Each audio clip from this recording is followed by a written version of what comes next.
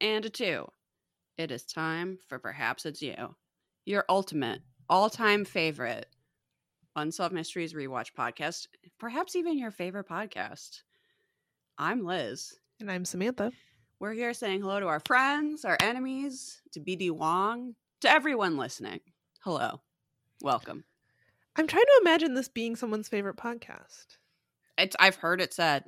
Wow, that blows my I know. mind. I don't know why. I mean, Sorry. we've been doing this for like a million years now. I don't know why that blows my mind for some reason. Of course, we must be someone's favorite podcast. Probably I've like heard- 4 people. Yeah, Not even well- the 5. Just like of the 5, 4 of them are like, yeah, sure, that's my favorite, whatever. That's some meaningless phrase. Let me read, though. Perhaps you've forgotten our newest review. This is so positive. it's nice This to is get a from- positive review. Maggie Fiasco says, and this is a question we've all been thinking. I know I've been thinking it. Why is this so good? Good question. I don't know. How do we achieve such sonic excellence? Hard to say. The review continues. Randomly stumbled upon this podcast and have been nonstop binging it ever since. Hilarious. So entertaining. I want to hang out with these ladies. I love them so much. Holy F. I promise that's not my sock puppet account. I didn't write this review. I didn't either, and I think all reviews, okay, we only accept 5-star reviews, so good job there. But also, I think from now on, all reviews should end holy F. I just think that's an amazing way to end it. The great thing about the phrase holy F is that it could be good or bad. Right. Like, that is a very versatile phrase. I was It's recently, like, wow. there's a show on Netflix that's the history of swear words. Travis, Oh, yeah. we honestly found it kind of boring, but the first episode is about the word fuck. And the main thesis of that episode was that fuck is just a very versatile swear really word. It is. can really mean a whole host of emotions, not even just good or bad, like everything in between. You can use fuck in pretty much every sentence and it makes sense. Adjective, verb, it's so versatile. Mhm. And yeah, it can be really positive or negative. There's a pleasure in swearing that I can't fully explain. I guess it's just a little vice I'm not swearing so much for emphasis as I am just swearing for my own enjoyment. It brings me joy in this cold, dark world to curse a lot. I couldn't And agree there- more. And therefore I do. So, holy F. Holy F indeed. Did you have any updates? No. I feel like I did and then I forgot. But one thing I wanted to say that I keep forgetting is that Zeynep reminded me. Remember when we had that mystery about the jailbreak and they threw those Molotov cocktails and they didn't work? Yes. Zeynep reminded me, and I forget what the word for this is, but you have to scratch the glass. Oh, score it. Yes, you have to score it. You have to do that because bottles are kind of designed to not break. You don't want them to break, usually. So you have to make the glass easier to break if you want a successful Molotov cocktail. This is not a tutorial. We're not No. telling you to I'm make a Molotov explaining- cocktail, but this may be why their Molotov cocktails didn't work. So, Exactly. just take that we're just going to put that information out there. Scoring the bottle you have is to score the bottle an first to important make it step. easier to break. Yep. And also in that episode, we had lamented that our parents or grandparents hadn't taught us how to properly make Molotov cocktails. And then I remembered that my mom has actually told me as a child that you have to score the bottle first. So I take that back, Mom. Thank you for sharing your infinite wisdom. We're with like me. now passing that down ourselves. Yes, to exactly. our listeners. Molotov cocktails will not work, probably, if you don't take the extra care to score the glass first. And I don't think that these escaped fugitives knew that. They didn't have a Zeynep or my mom in their life to tell them. It's really It's a sad tale, really. Yeah, it's sad. They didn't have that wisdom passed down to them. Yeah. Yeah. Now I'm just stalling. Should we get started? I suppose. Now that I've read that wonderful review and Taught our listeners how to make a Molotov cocktail. I didn't give them all the steps. It's just a little tidbit. It's a little anecdote. True. You have okay, so we're on season 6, episode 14. If you're following along at home, you can watch this for free on YouTube. There's that whole Pluto Amazon no, not Amazon. No, you don't have to watch Amazon because Pluto has a whole 24-hour Unsolved Mysteries channel. You don't need them anymore. You Move can just on. watch nothing but Unsolved Mysteries. Marathons of it. Yeah, and it won't damage your brain at all. That's what we're here to show you. It definitely won't make you question any of your life decisions or No, never. That only happens when you decide to make an Unsolved Mysteries rewatch podcast. But just watching hours and hours of Unsolved Mysteries, that's fine. Yeah. Actually, having an Unsolved Mysteries podcast kind of ruins that. So I feel like if your love for Unsolved Mysteries is pure and true, don't taint it. I would agree. Don't find a way to make watching TV work. Yeah, why do we do that? I don't know. That when you sit down, you're like, I have to take notes on this? God damn. Ugh. Bleh, bleh. All right, well, I have the first mystery, and it's the unexplained. And literally my first note is pan flute, exclamation point. This is about the Wild Wild West. We know that Robert Stack loves a Wild West mystery because he always waxes poetic about cowboys and sand and and of course behind that is a pan flute. Naturally. Always. It's gotta be there. I wish sometimes they'd get one of those wooden frogs where you rub the thing down its back. They should use one of those. For Robert Stack comes out and is just playing one of those wooden frogs. That would be amazing. He doesn't even say anything for like 5 minutes. He's doing a solo. Sales of those wooden frogs would have skyrocketed the next day. That's true. For people that have like a kiosk at the mall, that would have been such a windfall for them. Real missed opportunity. So like I said, this is the unexplained. This is the mystery of the San Pedro mummy. You heard that right. Mummy. Finally, we get a mummy mystery. And I would like to know if any of our 5 listeners are the same as me and just find the subject of mummies funny for some reason. Like a pun. I'm not really into puns unless they're about mummies or like bad, like popsicle stick dad jokes. Not really that interested unless it's about mummies. And then I'm like, hello. I don't know if it's just the word mummy is funny. I don't know, but I'm with you. I find the fact that this is a mystery about a tiny mummy just inherently hilarious. It's not funny at all. And actually, it's problematic in a lot of ways. But for some reason, I do kind of find the notion of a tiny mummy pretty funny. We're like, I finally. Can't fully articulate why.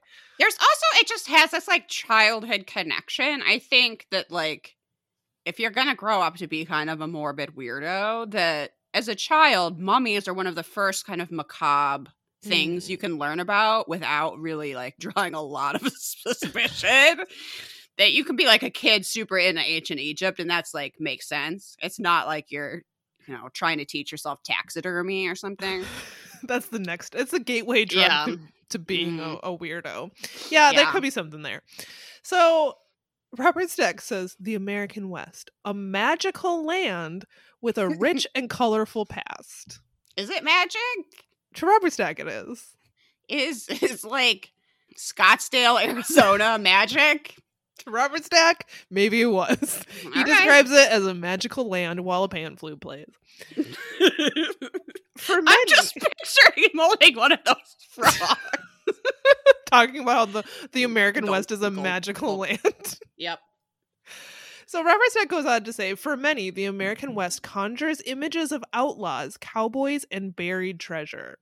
Ugh, of course he would say buried treasure. His quote continues, but for Native Americans, this is ancient ground steeped in a history that defies conventional belief and logic. Which I think is kind of rude. Weirdly dismissive and judgmental. Defies conventional belief and logic? Yeah, it's pretty racist. You didn't realize that, like, colonizers have the rule over convention and logic? Which is According kind of to what Unsolved Mysteries. which is kind of what that's saying. Yeah. Well, we're about to whitewash this whole thing, so I guess it's, okay. it's starting off in that direction. This is your segment. I'll let you worry about that. Robert Stack tells us that for generations, Native Americans have told stories of I want to emphasize that this is Robert Stack telling us this. Small supernatural beings able to perform feats of, quote, amazing physical strength. He says that these beings stood 2 feet tall, and he goes on to tell us that, quote, the pioneers scoffed at what they considered tall tales, but that all changed in 1932 when 2 men prospecting in Wyoming made a startling discovery. Mm-hmm. I really don't trust Unsolved Mysteries with this research at all. That's what I was about to say. Like, I've never heard of this. They call Unsolved Mysteries calls it the Little People legend. I've never heard of this, but I don't trust Unsolved Mysteries to accurately convey this mythology whatsoever. And we hear from a lot of white people in this segment. I was gonna say, what tribe had this story? All of them? Okay. What? The whole thing is troubling. So a researcher named Eugene Bashore, this guy, we'll get to his story later, but he saw the mummy when he was like 12. He has a scruffy mustache and tells us the story of Cecil Maine and Frank Carr. Did you name his mustache? It was kind of mediocre, to be honest. It's a slightly Western mustache. It comes down a little bit further than people who don't live in the West would grow their mustache. And I called it, yes, ladies, he's single. It's kind of mean, honestly. I don't know that that's true. He could be married to 2 people. I have no idea. We don't know. All we know is he's really into this mummy. So this guy, Eugene, with a scruffy mustache, tells us that Cecil Maine and Frank Carr were amateur prospectors exploring the San Pedro Mountains in Wyoming when they found a 6-inch tall mummified human in a sitting position. They left, but a few days later, Cecil Maine returned to the cave alone. And Robert Stack says, quote, paying no heed to the notion that the cave was a sacred Indian burial site, Maine snatched the mysterious mummy for himself. Wow. Mummy theft, everyone. Yes. So ever since... I forgot I wrote down, maybe if you steal mummies, you should die. Well, supposedly... everyone who possessed this mummy from here on out is cursed and dies under mysterious circumstances. We hear none of those stories. We just have to assume that's true. I bet it is. We don't hear any of those stories. Apparently, all kinds of people have dropped dead after possessing this mummy. I don't know the background behind Who were they? How did they die? It doesn't matter. Did Cecil Maine die after possessing the mummy? I don't know, because we're not told. You think that would add to the mystery, but... we don't have time for that. Apparently. You're getting really bogged down in details, Samantha. You can't even see the big picture, which is mummy theft. So Cecil Maine stole this artifact, and Robert Stack says that it's been an object of great controversy and mystery ever since. It's also quite little. It's very little. It's 6 inches tall. Okay, this is weird. Eugene describes it as 6 inches tall, and I think Robert Stack later describes it as 17 inches tall. However, Robert Stack also helpfully tells us that it's the height of a coffee table. Well, coffee tables come in all kinds of different sizes. I don't know how that helps me at all. That's not something that varies in height. Thank you, Robert Stack.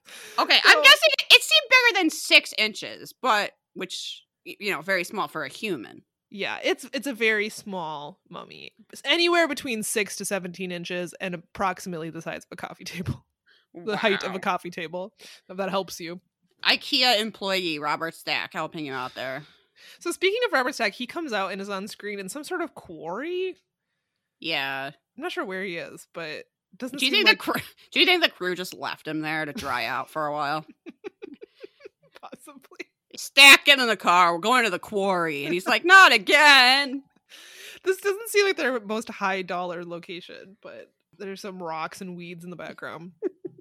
So Robert Stack tells us that the mummy has changed hands several times over the years, and that, quote, unsubstantiated rumor has it that each owner has died under mysterious circumstances. Well, see, it's not substantiated. That's why they didn't tell you, Samantha. They don't want to fill your head with lies. Yeah, like the rest of this is complete truth. My note was Yeah. karma? Question mark. Yeah. Seems like it might be. So the last owner, as far as anyone knows, disappeared with the mummy 20 years ago. And Robert Stack says that those who believe in the legend of, quote, the little people claim a curse is responsible. I mean, I wouldn't believe that someone who would steal a mummy might engage in other behavior that could lead to their death. No, why would you think that? I don't know. I'm saying I don't. I wouldn't think that because that would be naive. So Earl Murray, another white guy, tells us that many Native American people have told him that there are specific ways they bury their dead, and the way that they found this mummy is not in line with. Okay. Again, who is he talking to? All of them? Yeah. This guy is just like, look, I have a couple friends, okay? I honestly don't even believe that. And they vouch for me. And you go, yeah. It'd be nice to hear from one of them, but okay. Yeah. Yeah, so anyway, he claims that this mummy is in a, quote, different position than what was typical. My note is just not sure who this guy is. Who are you, and why are you talking? I truly don't know. He's an author, I guess. So Robert Stack becomes a little blunt at this point, and he says, however, Cecil Maine didn't really care what the mummy was. He was looking to sell it. Wow. Which rude. Is true. Seems like, of course, that's why he took it. Pillage. So he found a willing buyer in Homer Sherrill, who is an insurance salesman. In 1932, he bought the mummy for $25, and I Googled it, and that would be about $495 today. Still seems like a good deal. It does, actually. And he took it on the road and charged people 25 cents, which would be approximately $5 today, to walk past the mummy for about 30 seconds. Okay, that seems like a very bad deal. But this reenactment of this guy explaining how it was hard to get his dad to give him 25 cents so he could go see this mummy, which now learning that's $5, I kind of get it. But there's this amazing sign on the tent that said, come see the amazing mummy, like this huge banner, and I want that. That would be great for nostalgia.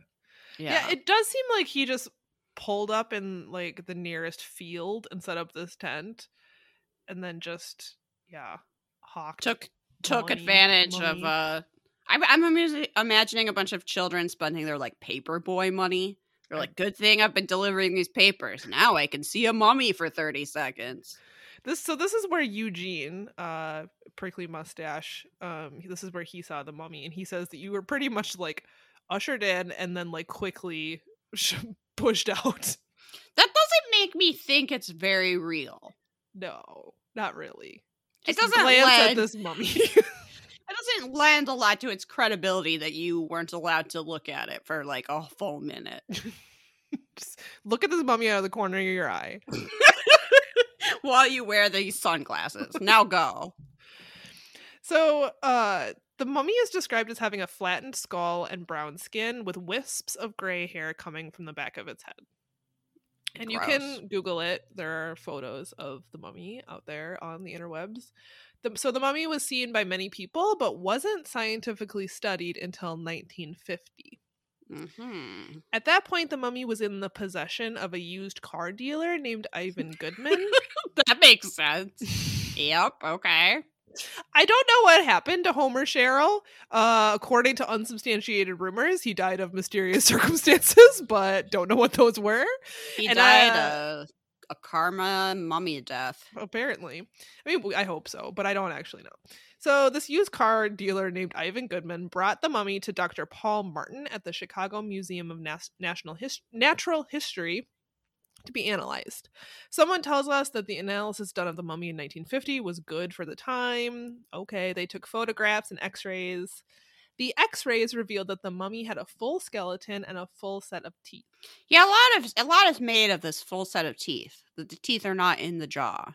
Yeah, I'm not sure what that's all about, because we do sort of have an explanation for this, but you can see the x-rays as well if you Google it. It has a little skeleton. So the mummy looked like a tiny adult. I wonder if it was 6 inches tall sitting, but if you like stretched it out, it was 17 inches tall. 6 inches is okay. I don't know. Anyway, it's a small, tiny human mummy. So the mummy did appear to be a tiny adult, but Dr. Martens concluded that the remains were of an infant who had been born with a condition known as anencephaly. This is from healthline.com. I got the definition of anencephaly. It's a birth defect in which the brain and bones of the skull don't form completely while the baby is in the womb. As a result, the baby's brain, particularly the cerebellum, develops minimally. And so what happens is these babies are born with a small head, and they do kind of look like miniature adults, which is sort of, I think, the theory is that's why people think that this is like a tiny, fully formed adult human, but it's just 17 inches tall. That's probably not the case. It was probably born with this condition that makes it appear like an adult, but it was really an infant with this condition. I mean, that would make a lot of sense. I'm not even sure there's really another theory put forth. No. Eugene, who seems like he's made this mummy his life's work or something. I honestly don't know what kind of credentials he has other than he saw it when he was 12. He argues that the malformed skull could have been the result of a severe blow to the head. I mean, I guess. I guess. This is where they bring up the teeth. So Eugene points out that the mummy had a full set of teeth, which you would not expect to see in an infant. And I guess that's fair.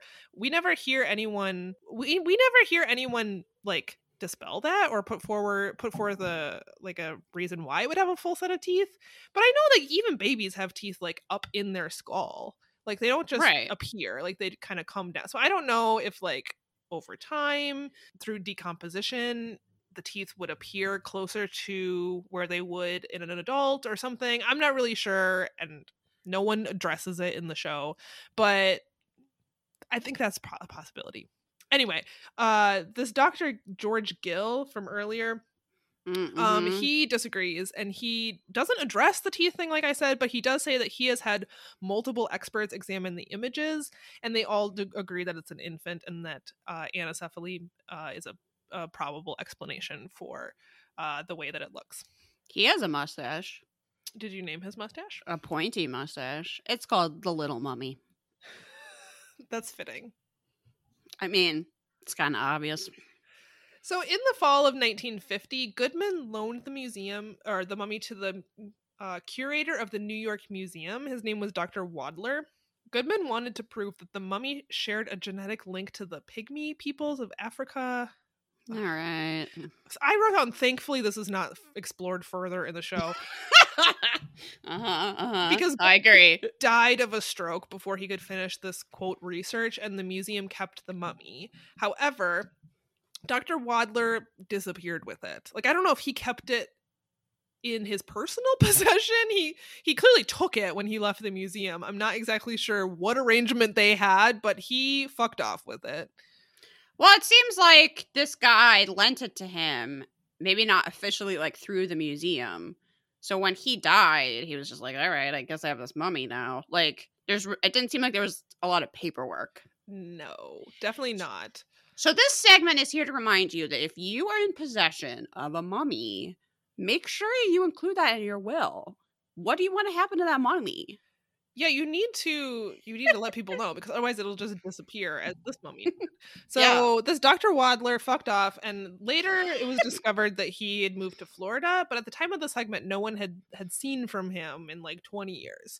So Unsolved Mysteries Wiki claims that he died in 1980, and that it's not known what happened to the mummy after his death. This case was featured on the series Monumental Mysteries. I don't know if that was a Discovery Channel thing or what.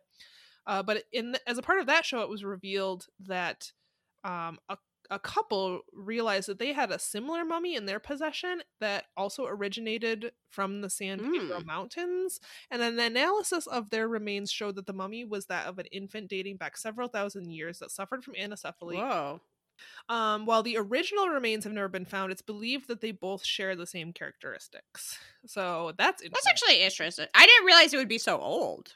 Yeah. Thousands of years. Interesting. Mm-hmm. Okay, well, I'm glad I didn't have to deal with that. Good job, Samantha. Now, once again, I have a very depressing mystery to share with you, dear listeners. And if today was a day that you didn't want to face institutional racism, I don't know what to tell you, except this episode is not for you. So we have an unexplained death that, in a way, is very, very explained. It starts off by Robert Stack telling us that there is a scandal brewing in Mississippi. And what he is referring to is an investigation ordered by the Justice Department that was over the span of 5 years. No fewer than 48 inmates in Mississippi jails, half of them black, had died under mysterious circumstances. 48. 48 in only 5 years. Every single one of those was a hanging, ruled a suicide.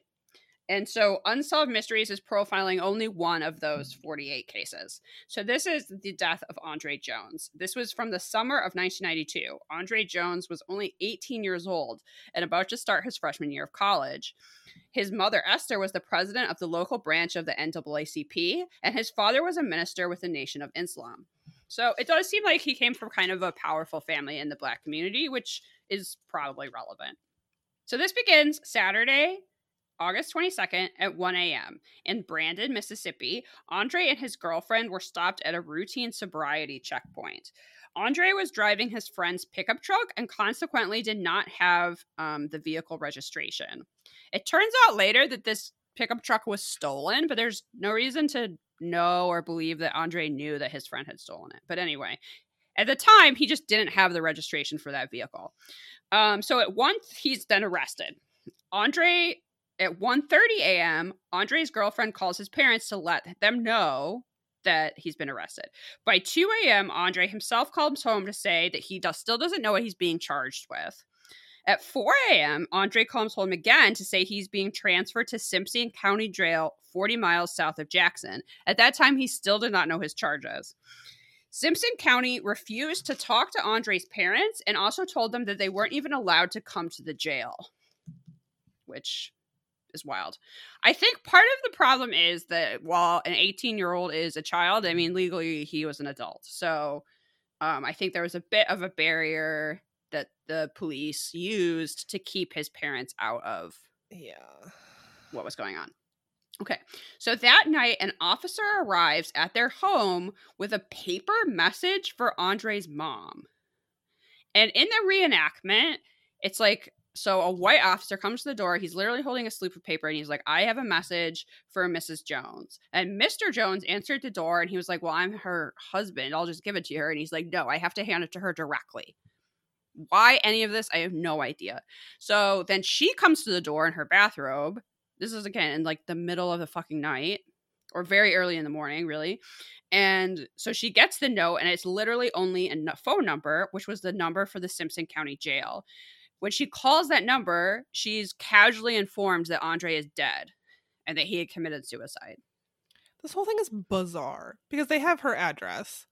They want her to call them. Why you can't call her? Why this is how you go about it? Why was it her and not the dad? Like, that's another good question. Why do they show up at the door and they're like, no, it has to be your wife that I hand this to? Why? Is it because she works for the NAACP? Or is it just like, no, we'd prefer your mother got this horrible news. Like, it's so strange. Okay. So we are told that Andre never suffered from suicidal tendencies and was not even depressed. There's like no medical records of anything that would be relevant. And that he had never been arrested previously. So now we hear from the police why they arrested Andre. The police claimed that Andre stopped short of the checkpoint and just threw a gun out the window, as you do. Mm-hmm. And then when the police came up to the vehicle to ask him if he had thrown a gun, in plain sight was an open beer can. And then they found out the truck had been stolen.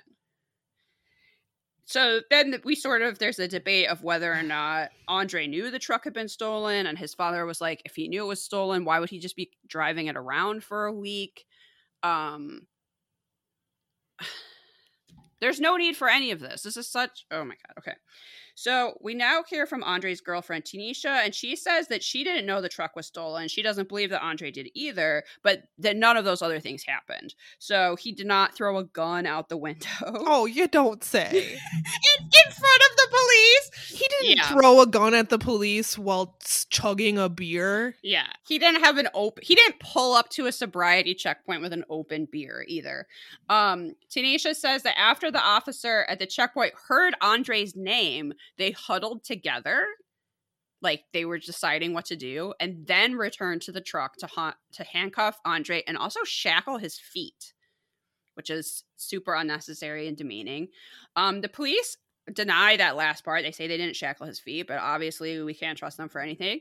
They say that Andre was extremely cooperative and even admitted to being in a gang. Oh, really? And showed them gang hand signs, which they photographed. However, when Unsolved Mysteries repeatedly asked to see these photographs of Andre demonstrating various gang signs, they couldn't show them for reasons. Did Andre also claim to do bank robberies? And he killed JFK. Okay, yeah. He rolled those boys in front of the tracks. Yeah, he was responsible for that. Smoking 40 marijuana cigarettes. Yeah. There's no other evidence in the photographs. We're not allowed to see that Andre was in a gang. His mother tells us that he was a person with high aspirations and had no, quote, need or desire to be in a gang, which I think is a good way to put that. Like, people do join gangs for various reasons, but those weren't really aspects of Andre's life. He was ready to go to college. Like, he wasn't, whatever. So sad. Okay, so these were the counts that, like, basically after his death, they finally got around to figuring out what Andre was going to be charged with, and it was these 4 counts, which was driving a truck whose ID number had been altered, carrying a concealed weapon, possession of stolen license plate tags, and driving with an open container of alcohol. Does any of this warrant arresting an 18-year-old in the middle of the night? Like, no. It's okay. Even if any of that was true, which right, I would just like to remind everyone that the police can say whatever they want. Like, yeah, they weren't wearing cameras. Even now, like, the police will give one explanation, and then when video footage comes out that says, oh, absolutely, the completely opposite, it's like, well, okay, well, if you weren't being recorded, that would just be the police report. Yes, we see an example of that practically every day. So I don't know why I'm supposed to, like, believe the word of the police over the word of his girlfriend or anyone else involved. Like, they're clearly not trustworthy. If they were trustworthy, we would see these photos of him demonstrating gang signs, but and no, even if we had photos of him demonstrating gang signs, you think they couldn't just force him to do that? Yeah, I mean, also that's pictures? Totally ridiculous. Why would he volunteer that information? Why would he be like, oh yeah, by the way, this is the gang sign for this, which, by the way, here's some more incriminating things about me. Like, and also just like, that's not how gangs, it's not like sign language. Like, he didn't need to, I realize that gangs have like some hand signals to, it's not like a whole thing you need to decode. It's not that complicated. Like, this like, is, yeah. Here's the code for this, and here's the code for that. No! This is a bit more of classic fear-mongering, where it's like, oh no, if you wave to someone on the street, you're gonna get shot because it's a gang sign. Oh my god, my school was so ridiculous about that, like my middle school. Or does anybody else go to like a Six Flags in the 90s that had all these signs about how you had to wear a baseball cap completely forward or completely backwards? Because they were convinced if you wore it at any, which was like kind of a trend to like wear it like a little bit to one side. They were like convinced that meant you were in a gang. Or that meme that went around for a long time where it was like, don't flash your brights at someone because it's a gang initiation and you're gonna get shot. So absurd and not true, just rumors. Yeah, that's a true. There's a like post satanic panic, like 80s, 90s suburban mom gang panic, which was like literally anything you do was gonna make a gang member angry and kill you. As if they want to kill you, by the way. As if killing white suburban moms would be good for the gang. Like, that wouldn't bring unwanted attention onto them. That they're like, I don't know, that white suburban mom is wearing purple and that's not our colors. Let's fucking shoot her in the face. Makes a lot of sense.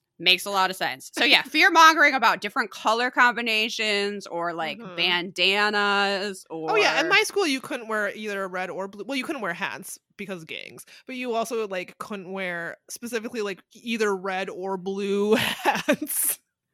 We were so absurd. Told that if you wore Nike Jordans into Chicago proper, that you would be killed for them. That people would fucking murder you and take your $100 shoes. Moms, please. Just a little thought. I know it's a scary world. It's a dangerous world. Horrible things happen. But it's much more likely your son's going to get railroaded by the police than wear the wrong colored bandana. And I don't know. Yeah, anyway, that's really whatever. true.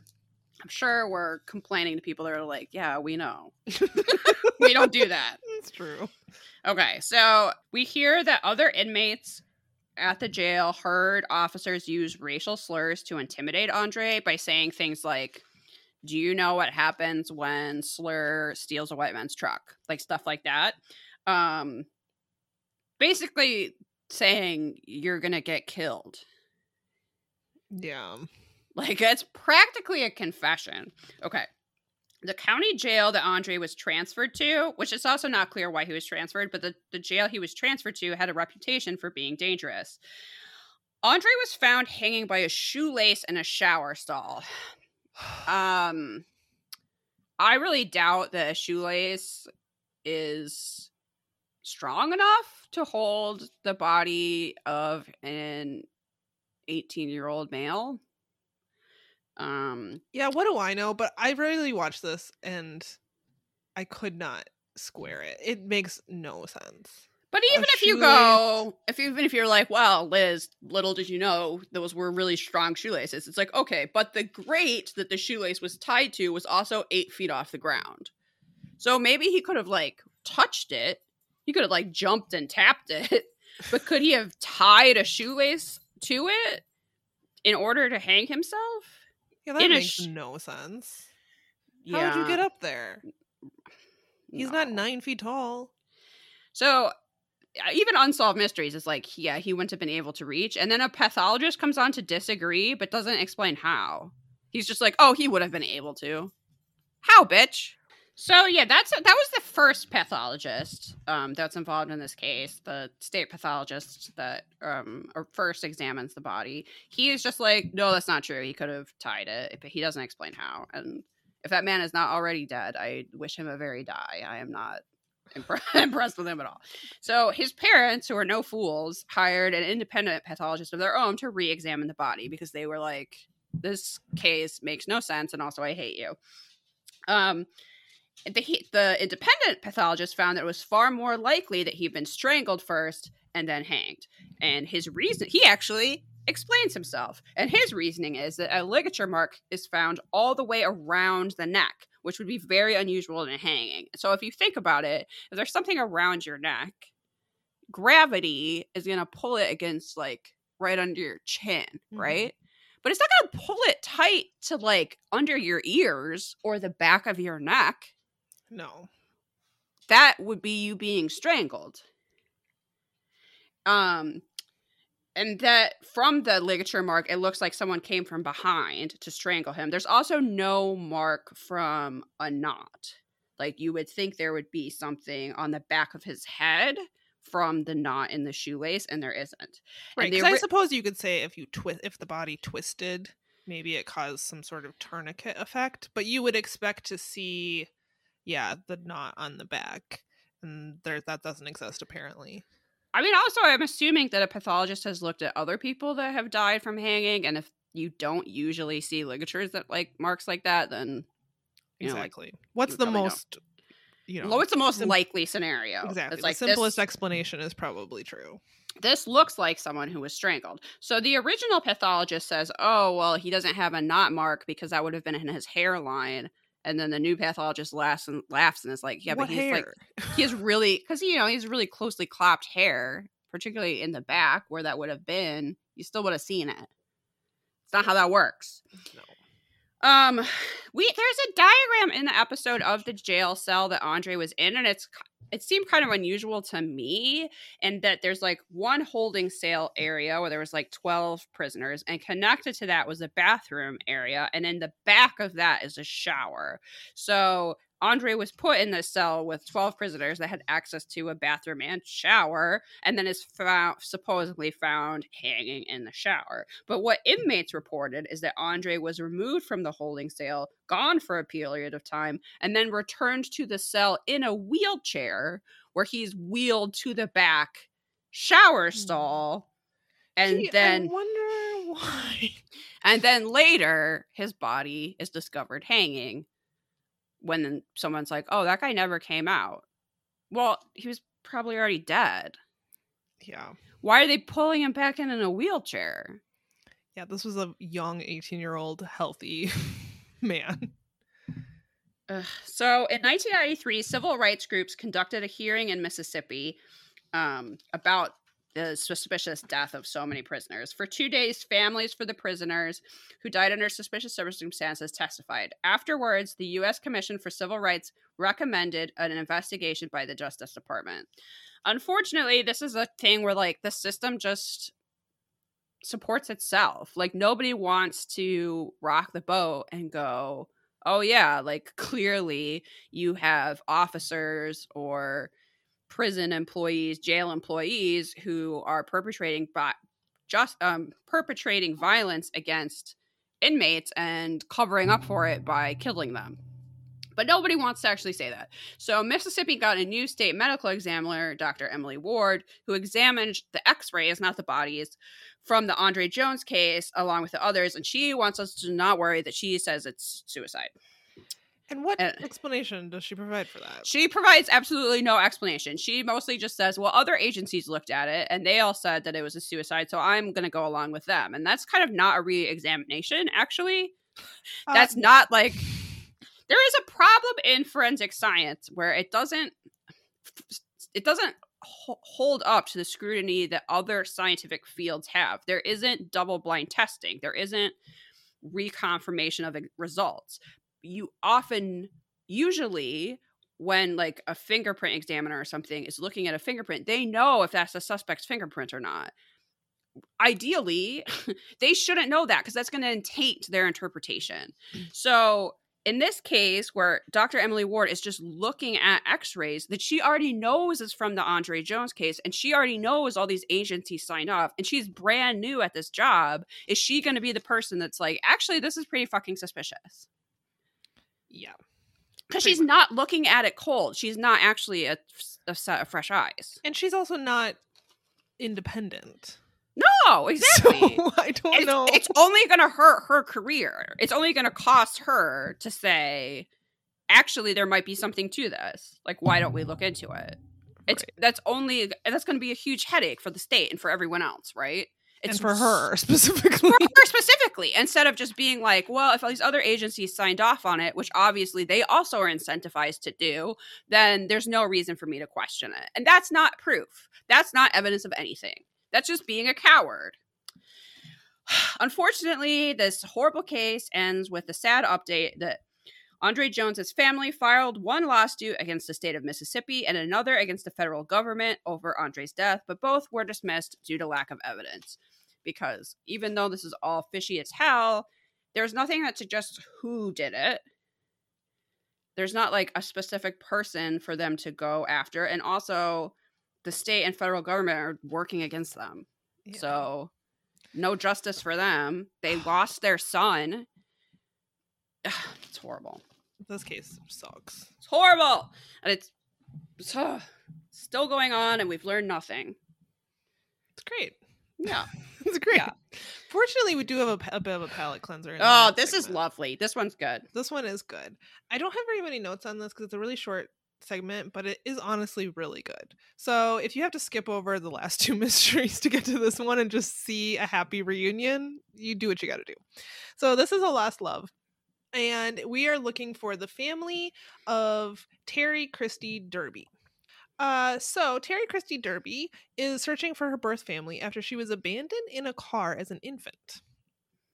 On the evening of October 2nd, 1961, the Betcher family... I feel like I pronounced that terribly. The Betcher family was leaving Baptist Hospital in Jacksonville, Florida, when their son Alan noticed that there was a baby in the backseat of the car. And the reenactment of this is kind of cute because Alan is like, Mom, Dad, there's a baby in the backseat. And they're like, yeah, whatever, Alan.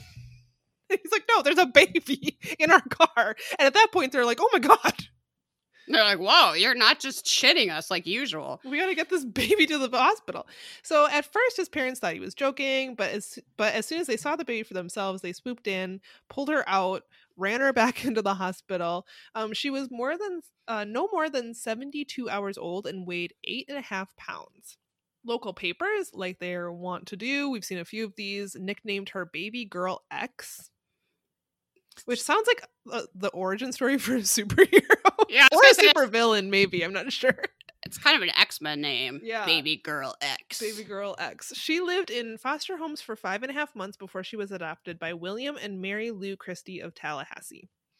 They named her Therese, I think is how you pronounce it. Or she goes by Terry for short. She always knew that she was adopted, but it wasn't until she was a teenager that she started to ask her adoptive parents about her birth family.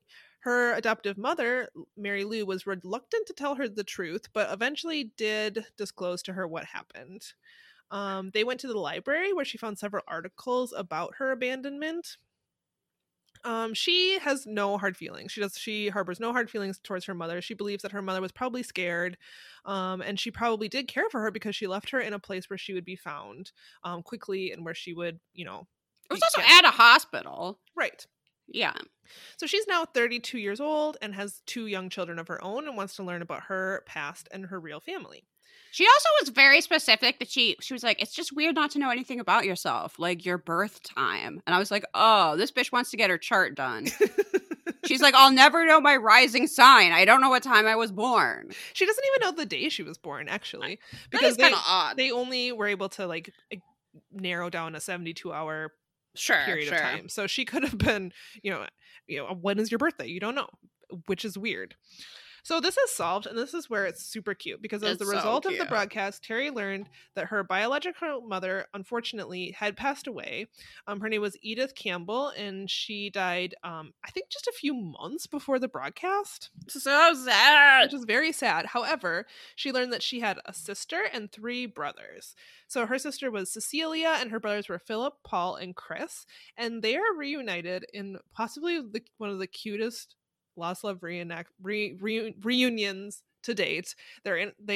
Unsolved Mysteries clearly set up this hotel for them. There's a little buffet. They walk her down the hall. She's wearing her best sunflower vest. I wrote that down too. And matching green shorts. Love it. Of course, a whole look. And she walks into this ballroom, and her siblings could not be more excited to see her. In fact, one of her brothers, and I forget which one he is, but he's wearing very short blue shorts with a matching blue Hawaiian shirt. He's got quite a mustache and a very long braid. And he is like, there is just a spiritual connection. She walked in and I knew it right away. Like, the cosmos told me that she is my sister, and we had that connection, and I was like, you are awesome. That dude is so cool. I don't know how well him and Terry got along. They seem like very different people, but he was very open to this experience, and I praise him for that. He had a red mustache that I named Earth Love. And I think he's Earth Love vibe going. I think he's our MVM just because I like his whole deal. He does have a very chill vibe. Yeah. He was just like, I already love this woman. Like, karma has brought us together, and I could have told you that she was my sister. And he's just like, he's diving right in. I think that's what Terry needs, that family bond or that family support. And I think also now she'll be able to get a little bit more, even though her mother passed away, and that's sad. Her siblings will be able to tell her what was going on in her mother's life, maybe, that having a child at that time was not such a good idea. Well, and one of her brothers, and I forget who is who, but one of the other brother who had the coral color polo shirt, he said that it probably tore his mom. He said there's nothing their mother loved more in the world than her children, and he is certain that it probably haunted her until the day she died, that she had to give up, I'm sure, Terry. And it is just really unfortunate that she missed meeting her mother by mere months. But she did have this lovely reunion with her siblings. And do you or do you not want the sad ending to the story? Oh no! All right, tell me. Rip the Band-Aid off. I gotta know. Unfortunately, so Terry remarried and took the last name of Grimes. Sadly, she passed away in 2011 at the age of 49. When we were starting this podcast, Mike and Josh of Uncovering Unexplained Mysteries warned us that there is an Unsolved Mysteries curse and that you will look people up that should still be alive. They were not murdered in the segment and they were not that old. Are dead. And it seems kind of true. I swear every episode we look at the Unsolved Mysteries wiki and we find out that all of these people died at like 55. Yeah. It's sad. It is the Unsolved Mysteries curse. Yeah. Okay. Our last mystery for today is a wanted. Though I would have put this in the investigators category myself, but they didn't ask me. So in the fall of 1993, the entire country was touched when 12-year-old Polly Klaus was abducted from her home in Northern California and savagely murdered. So the reason that we're bringing this up is we're not actually talking about that case, but we're talking about the composite sketch of that subject that was widely distributed, and it turned out to be very accurate. And that led to the arrest of Richard Allen Davis, who was the murderer. At the time of the thing, he was in jail, and he had been charged with the kidnap and murder of Polly. The sketch was drawn by Janine Boland, who is, Unsolved Mysteries tells us, a sought-after suspect graphic artist. She got her start because she used to work at a sheriff's station in Oregon. I'm not sure exactly what she did, but in the reenactment, she's shown filing. Woman's work at the sheriff's station. And while she was working there, she often heard officers talk to witnesses and victims and noticed, and she didn't like it. She noticed that officers frequently cut people off and didn't allow them to speak. That they would be like, so what kind of hair did they have? And they would be going like, well, it was kind of sandy, but sandy, right? Like they weren't letting them tell their full story. Yep. And she realized that was absolutely affecting the quality of the suspect sketches.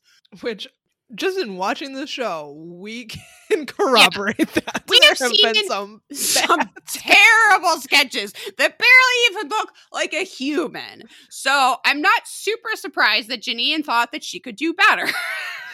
And when she told this to her supervisor, apparently her supervisor gave her one of the hardest cases available. Which I feel like, they don't say this, but my impression was like, shut up, Janine. Here's a case that you'll never be able to solve. So she was given an unsolved rape from a few months prior that had absolutely no leads.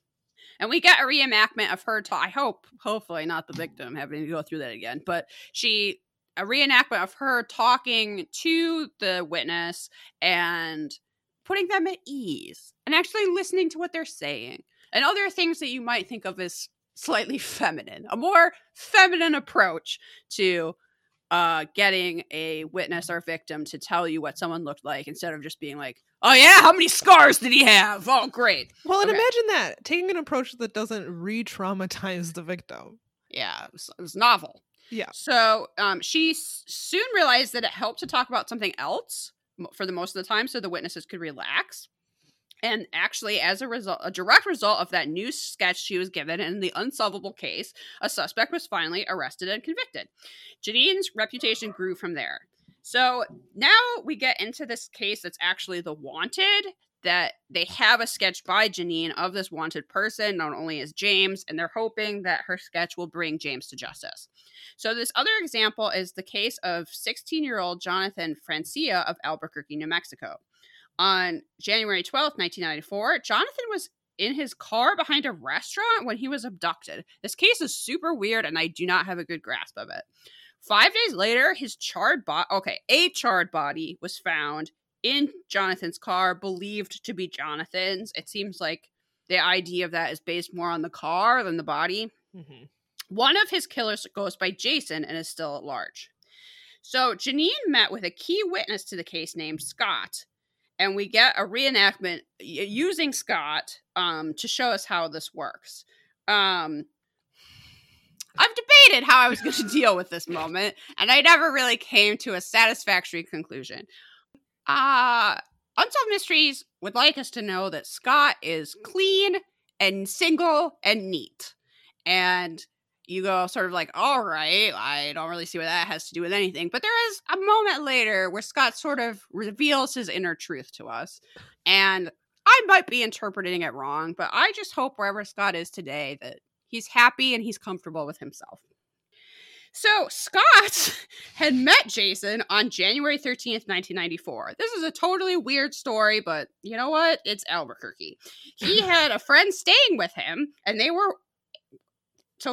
had a friend staying with him. She had her children there as well, and they were waiting for her husband to arrive. And when her husband eventually showed up, he had a stranger with him, and that stranger was Jason. This cannot be farther from an experience. Like, I would never I know. be in a situation where just random people just show up at my house. Show I'm so introverted that I can't even imagine. Show up at your house, work on their car, and use your shower, and you've never met this person before. Okay. Oh my God. So here is Scott's description of Jason. My first impression of Jason was, oh boy, this guy dresses like a cowboy. You know, tall, slender, kind of attractive. The girls would be attracted to him. I don't know. You could say that reveals nothing. But I will point out that Scott remembers his entire outfit. James had what he thought was red clay on his hands, but was probably blood. And then he uses Scott's shower, which I also think is totally weird, but maybe James was into it.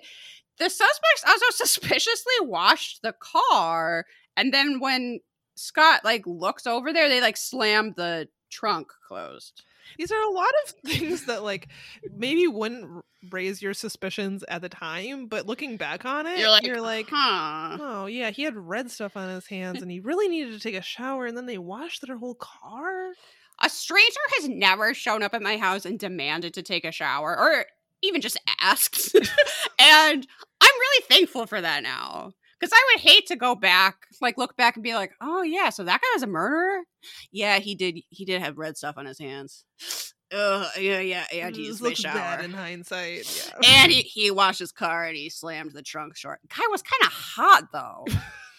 Which is basically the testimony we get from, or account we get from Scott. And also with slamming the trunk closed, that Jonathan's body was found in the trunk of the car. Oh, also they asked for a gas can. I mean, okay, but then they got in the car and drove away, and that was the last Scott ever saw of Jason. That was the end of his bizarre encounter with a hot, murderous cowboy. The charred remains were found 4 days later. Strangely, 2 days after confessing to the crime, so okay, I don't know if I made this clear, but there was two men who were the suspects. One of them had been captured. One of them was only known as James. The man who had already been captured was Paul Richardson. That was Scott's friend's husband, and he commits suicide by hanging in his jail cell after he confesses. Okay. That had to be in the same episode about how suspicious it is that all these people in Mississippi died. Yeah, Unsolved Mysteries didn't curate this one super well. So now I'm like, well, maybe he didn't commit suicide. Maybe Paul Richardson didn't even confess. I don't know. This whole thing is so weird. So Unsolved Mysteries tells us that finding the remaining killer now depends on Janine's sketch. And Scott describes the sketch as pretty close. He is not willing to say that it's exact, but he will say that it's pretty close. There is a cop mustache in here I called the magician's touch, which is something people use to describe Jeannie. Jeannie also ends up drawing Jason in 3 different hats that Scott had seen him wear during that period of time. Unfortunately, there is not an update to this that I found. The Unsolved Mysteries wiki is literally just about Janine, and she went on to author a book about her 28 years of experience entitled Portraits of Guilt that was published in 2000. Let's see what the Jonathan Francia thing says. Unresolved. In 1994, Tarina Richardson was charged with first-degree murder, conspiracy to commit fraud, 2 counts of hindering prostitution, and 1 count of petty theft in the... Oh, so this is the wife. Interesting. And 1 count of petty theft in the case of Jonathan Francia. She admitted to having seen the dead body of Francia and poured gasoline into the body. She claimed that her husband, Paul Richardson, had made her watch as he and, quote, Jason disposed of the body. At the time, she said Jason is alive. He is in Texas or maybe right here in Albuquerque. And I find that hard to believe because Albuquerque is a city, but it's also like kind of a small town. Yeah. It's definitely not where you go to hide because you're going to bump into them at the grocery store like in 2 days. So I'm not sure about that part. Texas, sure. In April 1995, the murder charges against her were dropped, however. Doesn't say why. She still faced several years in prison for a probation violation. In June, she pleaded guilty to a probation violation and was released for time served. Jason's identity has yet to be revealed. However, prosecutors have stated they believe he is deceased. In one of her statements to police, Trina claimed that Paul killed Jason shortly after Jonathan's murder to keep him from talking. So, it's despite the 3 hats in the sketch. We don't know where Jason is. He's probably in my yard right now, coming to get me. I don't know where else he could be. And I hope Scott is at peace with himself. Yeah. But that's the end, folks. That brings us to the conclusion of another chaotic episode of Unsolved Mysteries. That was mummies. I would love systemic racism, cowboy wear. Do you feel we got like a lot going earlier in this podcast we were able to talk about episodes of Unsolved Mysteries that we didn't struggle to articulate complex issues? I don't know. I feel like there was definitely a point where at first I think we were slightly more timid about things that we were willing to say because we were like, man, the internet's going to yell at us. And after a while, we were like, oh, but only about our voices. Never mind. That we have no control over. Where's the Magic Rock segment? There's a statue that blinks. This episode was trying to make The Mummy a magic rock, but that just ended up being about racism too. So that's what happens when you found a country on racism. Shows up everywhere all the time. You're right. Even on Unsolved Mysteries. I'm sorry I can't keep this politics free. That one person. Anyway. How are we going to rate this jumbled bag of misery and delight? Well, let's start with our categories. So mysteriousness is number 1. Okay, we don't know what happened to James. And we do know what happened to Andre, but we don't know exactly. And the mummy is missing. That mummy is still out there somewhere. So that is a bit mysterious. Even though we probably know why it's a mummy, but it's a hesitant thumbs up for me. Yeah, I think I'll go with that too. Reenactments? I really like the reenactment of the mummy tent. That's true. That was a good one. And I feel like all the other ones were just kind of serviceable. Yeah. So, actually, I don't even care. Who cares? Yeah, they were fine. I don't know. I don't have anything to say about them one way or another. Our own category. I was like, whatever. Moving on. Fashion. Well, there was some great fashion. Oh, yeah. Yeah. Lost Love was killing it. I actually really like this sketch of Jason in 3 different hats, as if that's going to, crack the case. I would like to get that and just hang that up on my wall. No, that's weird. But I'm going to say thumbs up for fashion for sure. I think I agree with you. A thumbs up feels right. Robert Stack, I feel like, did he only show up in that quarry? Did he make any other appearances in this episode? I mean, he did wax poetic about the desert, which that's true. Always does. But he failed to come with one of those wooden frogs. So, thumbs down. Thank you for agreeing with me. Thumbs down. Obvious thumbs down, that one. Yeah. Whatever. I just want to move on from this episode. On a Robert Stack scale, where do you fall on this one? I liked The Lost Love, but does it carry the episode? Everything else is just sad and problematic. Yeah. The Lost Love is too short. Yeah. And Andre's case is heartbreaking. And there's apparently, well, there's probably countless other cases like that. It's not even those 49. So 2. I give this a 2. Yeah. 2. Because I don't want to watch it again. And it also made me very sad. And I don't know. I don't know anything. I feel done with it. Let's move on to our recommendations. Okay. I know we all miss Snack Hour, which hopefully Samantha and I will be able to record in person again soon, and Snack Hour will return. But I have a Snack Hour related recommendation and also an Albuquerque related recommendation, which is that my friend Nicole, for my birthday earlier this month, sent me some cookies from Albuquerque, and they're like the best cookies that I've ever had. Is this the one that Lenny ate? No, thank goodness. Oh, okay, good. Oh, I won't let him. The company is called Snuggle Cub Cookies, and their logo is like 2 teddy bears hugging a cookie. So I got a dozen of these cookies in various flavors, and they're just like totally standard looking American cookies, like chocolate chip or banana chocolate chip, or my favorite one is like cherry and something, but they just look like totally normal cookies. In fact, I feel like Paul Hollywood would pick them up and say that they're underbaked. They're very pale, but they're also like the most delicious cookies that I've ever had in my life. Oh. And they're so good that as I was eating the last one, I was literally on my computer ordering more. Or I was like, well, Mac's birthday's in May. We better get more cookies. That was just like my flimsy excuse. They have like little Albuquerque related names. Let's see what are some. So they're called like the Old Town or Route 66 or Carlsbad. And they're so good. I didn't get to try this one called the Brakeman, and it sounds amazing.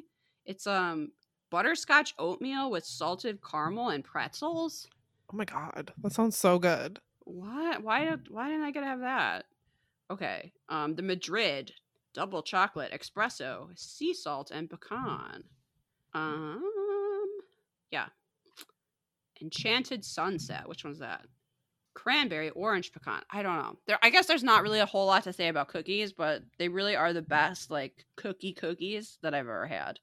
And you can get them from $15 for a half dozen. So support Albuquerque business, Snuggle Cub Cookies.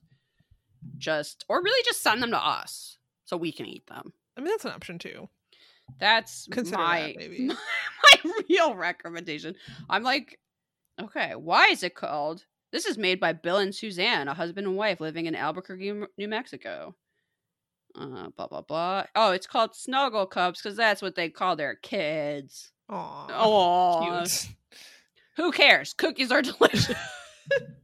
I wish I was eating one right now. There's a coconut chocolate chip one, which I know not everybody likes coconut and it's very coconutty, but if you do, I love coconut. Oh, it's so delicious. You know what I was almost going to be my recommendation today because I honestly have nothing to recommend.